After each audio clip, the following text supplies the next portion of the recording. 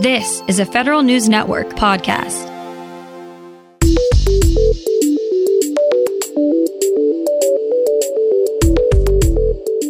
Coming up on today's Federal Newscast, the Postal Service now has a whole caucus going to bat for it in Congress. Now more than ever, veterans trust the Veterans Affairs Department with their health care needs.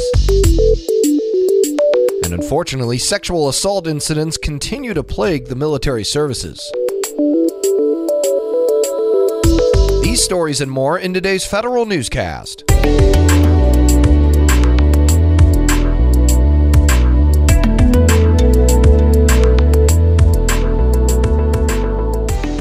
Welcome to today's episode of the Federal Newscast. I'm Eric White. A bipartisan coalition in the House sees public support for the Postal Service as leverage to give the agency emergency funding. House Oversight and Reform Committee Chairwoman Carolyn Maloney and Government Operations Subcommittee Chairman Jerry Connolly joined Republican colleagues Peter King and Mark Amodei in standing up a Postal Preservation Congress. The group supports the agency's request for $75 billion in emergency relief and urges House and Senate leadership to approve it. While the White House blocked cash relief for the Postal Service in the CARES Act, Connolly says the public has become more aware of the agency's dire financial situation. District of Columbia Delegate Eleanor Holmes Norton has concerns about the telework policy and working conditions for employees at a Justice Department office in Virginia. Norton says many employees at the Board of Immigration Appeals are still coming to work at the office. She's asking Attorney General Bill Barr to change telework policies there, or at least tell them why they can't telework. She says the building has been partially closed 4 different times over the past 2 weeks because of coronavirus concerns. DHS sends agencies a reminder about how to best secure their networks. Here's Federal News Network's Jason Miller with more. With the surge in teleworking, the Homeland Security Department wants agency chief information officers to double and triple check network security protocols.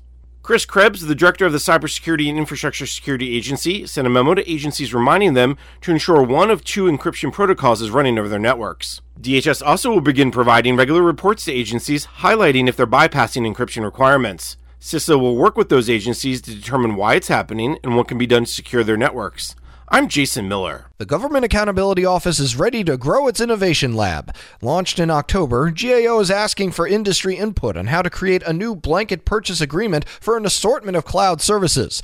The request for information is looking for cloud service providers who can provide software and platform as a service, data analytic capabilities, and access to emerging technologies like digital ledger, 5G, alternate GPS, and Internet of Things. Responses to the RFI are due May 7th. The EPA is tipping its hat to agencies working with state and local partners to turn former federal properties into valuable real estate. The Energy Department, the National Park Service, and the Navy and Army received the EPA's 3rd annual National Federal Facility Excellence in Site Reuse Awards. Revitalized sites include former military bases eliminated under base realignment and closure, as well as former Superfund sites.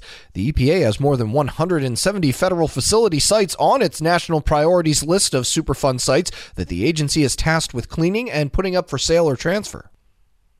Another familiar name is back at the Office of Personnel Management. More now from Federal News Network's Nicola Grisco. George Nesterjuk is now a senior advisor at OPM. He was President Trump's first pick to be OPM director back in 2017, but Nesterjuk withdrew his name after his nomination had been pending for several months. OPM says he'll serve in the acting director's office. Nesterjuk had worked at OPM before during the Reagan and George W. Bush administrations. He helped make the short-lived National Security Personnel System a reality. But Nesterjuk and NSPS weren't popular with federal employee unions. I'm Nicola Grisco. Trust with the Veterans Affairs Department is at its highest point in several years. VA reports over 90% of surveyed veterans say they trust the department's health care services. VA has been surveying veterans for almost 3 years. Trust among veterans sat around 85% back in 2017. It says the improvements are partly due to its customer experience program. Over 95,000 employees at the Veterans Health Administration have gotten customer service training in the past 3 years. Sexual assault reports in the military continue to rise. According to a new study from the Defense Department, there were more than 7,800 assaults reported in 2019. That's an increase of 200 from 2018. Prosecution and conviction rates still remain low. Last year, 363 cases were prosecuted, and there were 138 convictions. The numbers come after a recent report of a 32% increase in sexual assaults in military academies. A new military contract for moving services will hopefully provide more accountability for service members who have had trouble moving household goods in the past. Federal News Network's Scott Maucione reports. U.S. Transportation Command awarded its controversial $7.2 billion household goods contract yesterday. The agreement will put one company in charge of managing more than 400,000 military moves per year.